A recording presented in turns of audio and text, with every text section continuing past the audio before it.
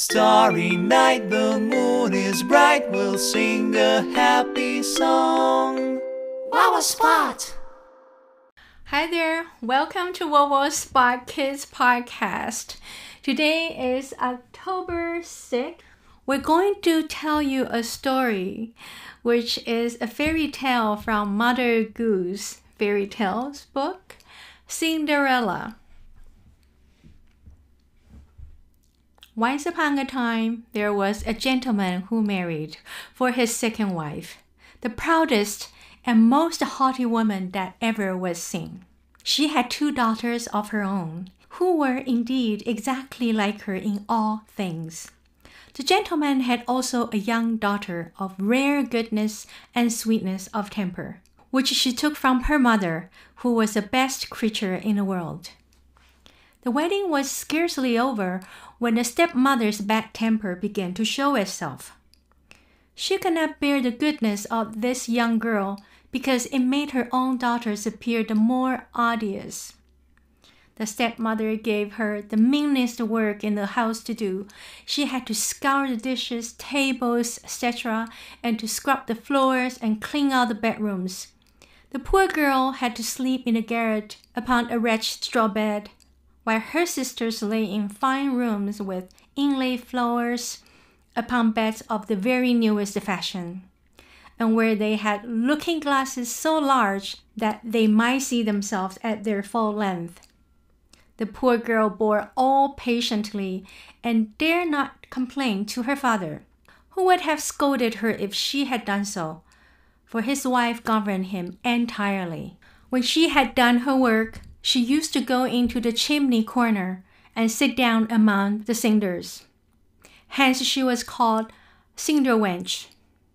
The younger sister of the 2, who was not so rude and uncivil as the elder, called her Cinderella.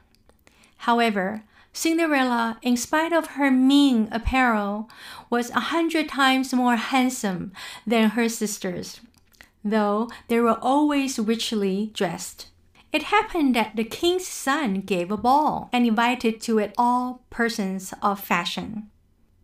All young misses were also invited, but they cut a very grand figure among the people of the countryside.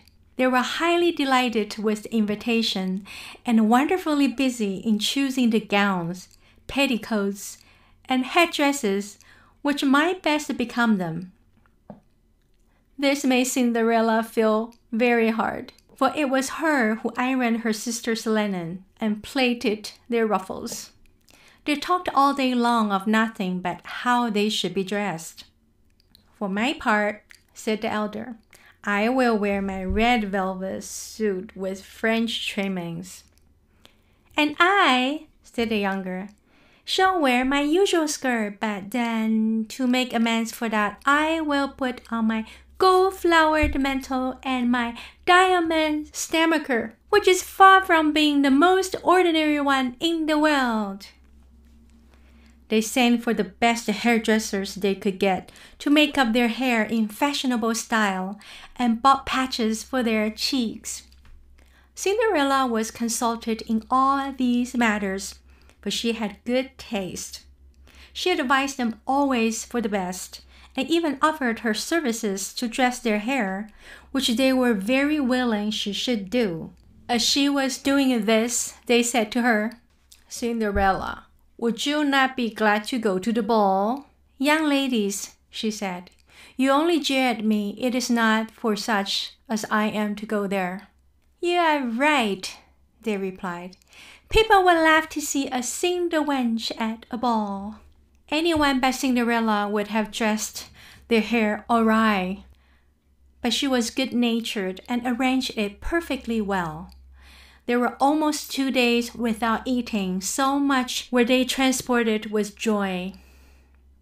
They broke above a dozen laces in trying to lace themselves tight, that they might have a fine, slender shape, and they were continually at their looking-glass. At last, the happy day came. They went to court, and Cinderella followed them with her eyes as long as she could, and when she had lost sight of them, she felt like crying. Her godmother, who saw her all in tears, asked her what was the matter. I wish I could. But she could not finish for sobbing. Her godmother, who was a fairy, said to her, You wish you could go to the ball, is it not so? Alas, yes, said Cinderella, sighing. Well, said her godmother, be but a good girl, and I will see that you go. Then she took her into her chamber and said to her, Run into the garden and bring me a pumpkin.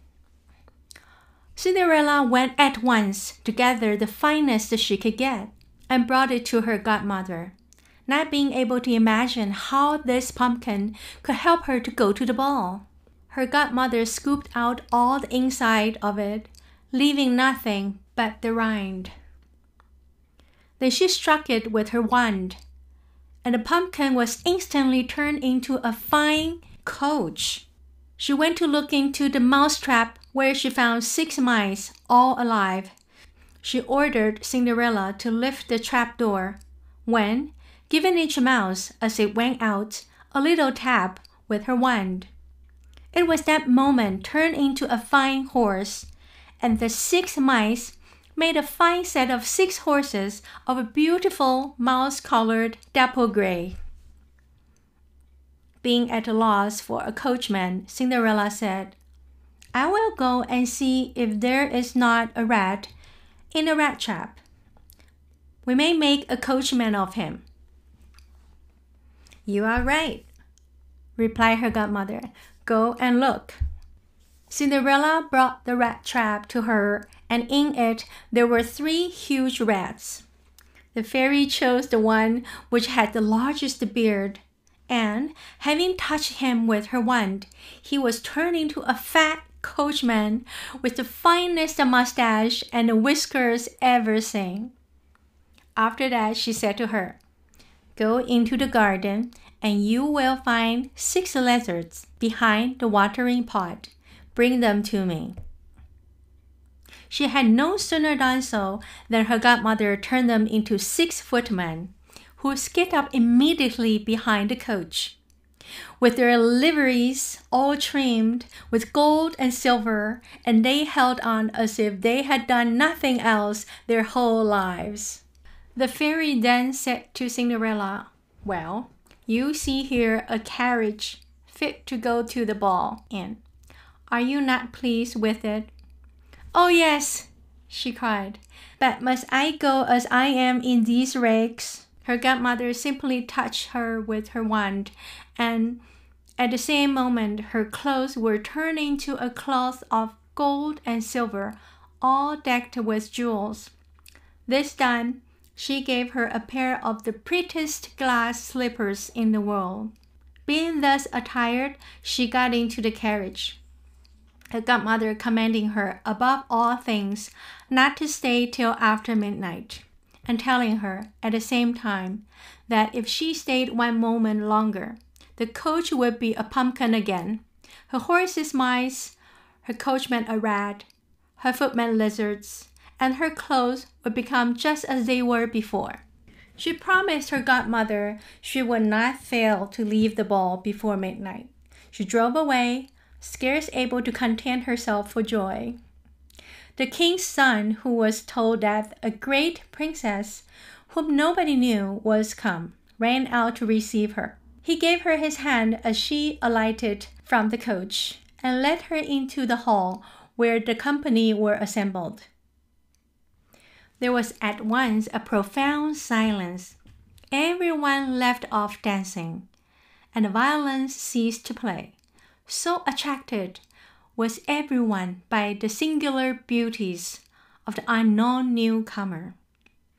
Nothing was then heard but a confused sound of voices saying, "Ah, how beautiful she is! Ah, how beautiful she is!"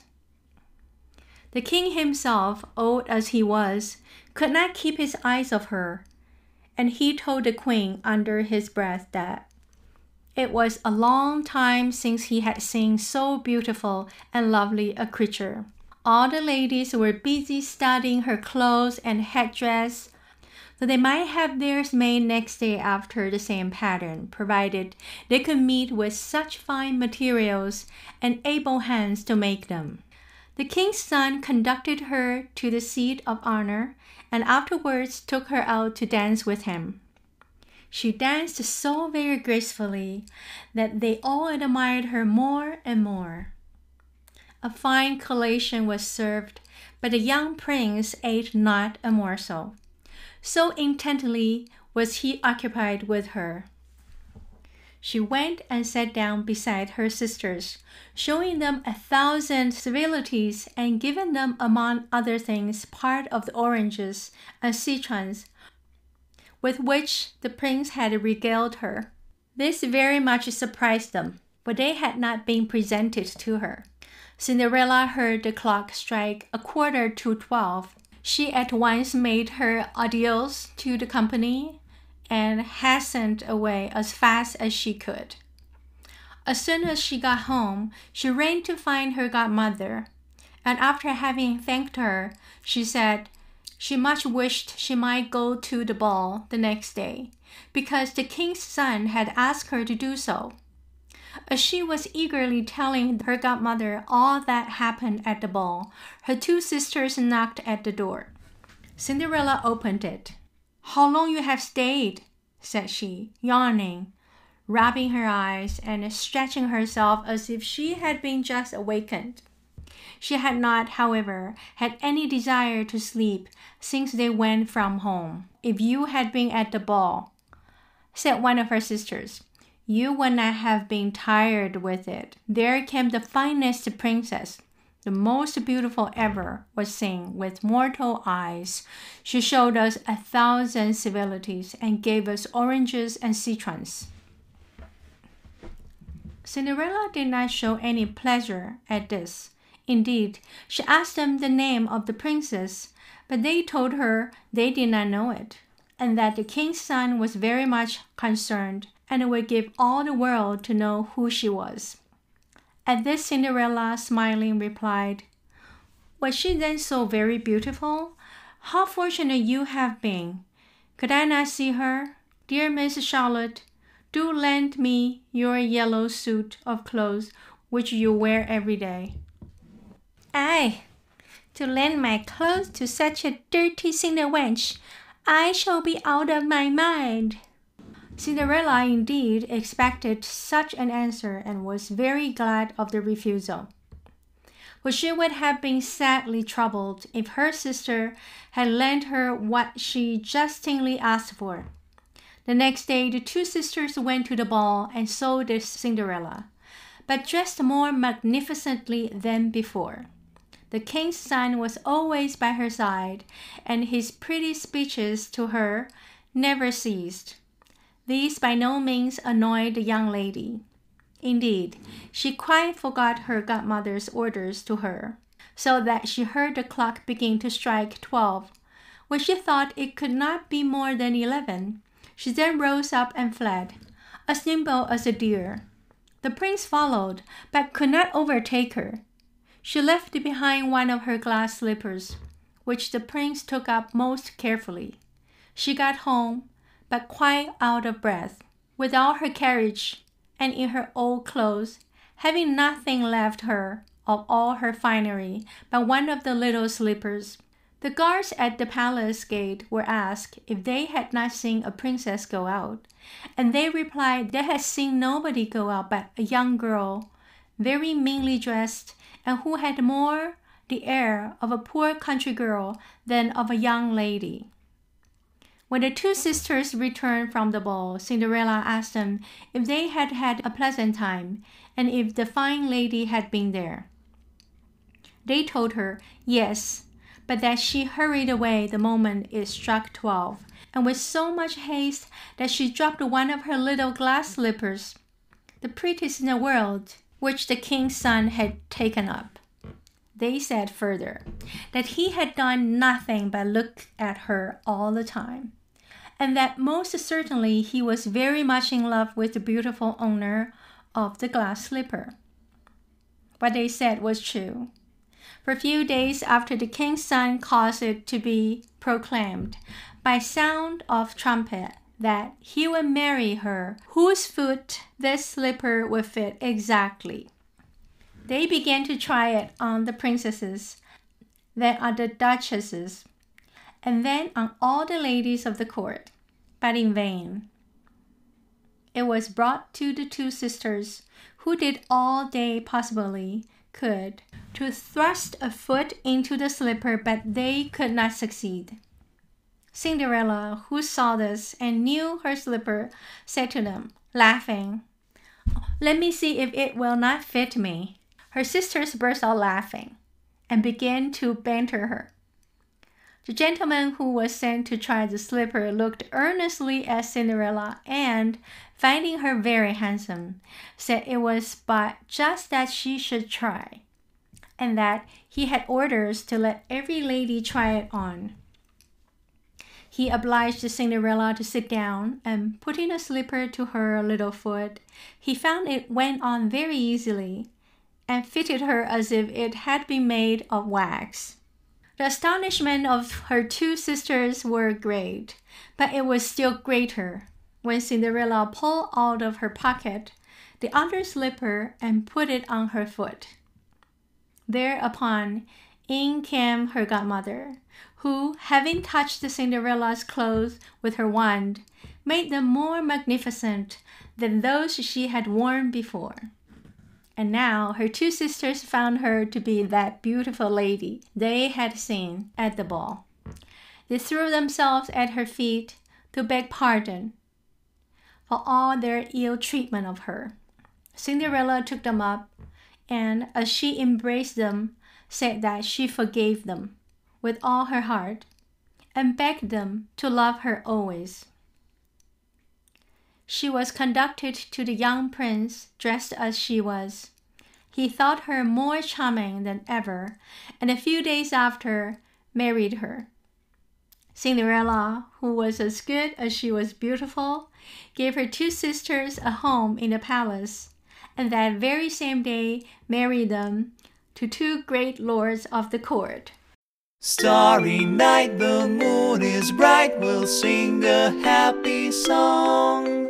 Wow, a spot!